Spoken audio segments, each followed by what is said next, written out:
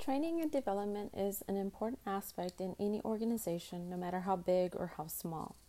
The readings for the week were very interesting and honestly could agree with majority of what was read. Brian suggested that based on their findings, providing training in other countries is very important to build trust, figure out how the culture would affect learning styles, as well as anchoring the training among local leaders. These are very important because someone cannot just appear and expect everyone in attendance to abide what their training expectations are. I can't stress it enough on how important it is to abide by the culture of those being trained.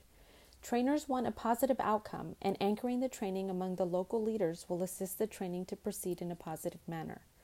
The leaders can have their input as to what they are wanting out of the training and development of their employees. The pre-course questionnaire to get to know the audience prior to the offset of the training was a very good suggestion in the article by Brian. This honestly allows the trainer to obtain a better understanding of the group that will participate. The trainer can prepare a lot better based on the results of this questionnaire. This could assist in preparing for the actual training courses as how the learning style is preferred or try to accommodate all learning styles with the adequate time of the training date.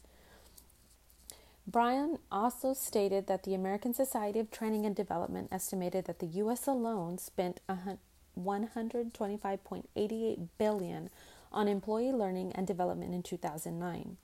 That is amazing because we are in 2021 and this has continued to be practiced and performed here in the U.S. So the money spent has most definitely increased. The USA seems to offer so many training and development courses to all those who are willing to participate or have the drive to become a better employee. Adamovic's reading covered the global virtual teams. With this pandemic, the GVTs have increased to become virtual. This goes hand in hand with training and development as discussed a bit ago. Employees who were not so tech savvy with platforms to communicate virtually had to invest in getting trained. I'm sure many organizations have continuous training on various platforms to assist in providing up-to-date methods on how to utilize the software. I know my employer sends out weekly items about Microsoft Teams with the caption of, "Did you know?" This is beneficial because you see short clips of how to do the steps discussed or can even see past recorded training sessions on topics you may need a refresher on. Adamovic shared that the members in a GVT have less trust in each other and have difficulty communicating and coordinating effectively. I do not agree 100% with this statement because I'm sure all team members build a relationship to allow each other to be accountable in their own positions. I understand it's not a face-to-face relationship, but many individuals can still trust each other even if they're in another country.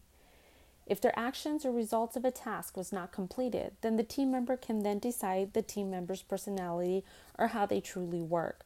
But all that takes time, and hopefully everyone takes it serious and allows others to trust them on their work and word given. Adamovic also stated that IHRM still reflects traditional HRM tasks, which is true. The basics of HRM will be a base for majority of international HRMs. They can add the international tasks to the base of the HRM tasks currently set. I say the pros of having a GVT allows everyone involved to share their ideas and grow. I know Adamovic stated they often have different perspectives and ways of thinking, but this could be made into a good thing. Still working as a team and doing it with different ideas allows more room for discussions and participation. It is good to encourage all that with the one goal in mind, the organization's set task and assignment. The article of the role of development shared job assignments that the development job assignments provide impetus with opportunities to experiment with various behavioral strategies and acquire new skills to meet the demand of their jobs. This is something similar to the GVT having different perspectives and ways of thinking. This allows them to grow as a person and understand others and their views.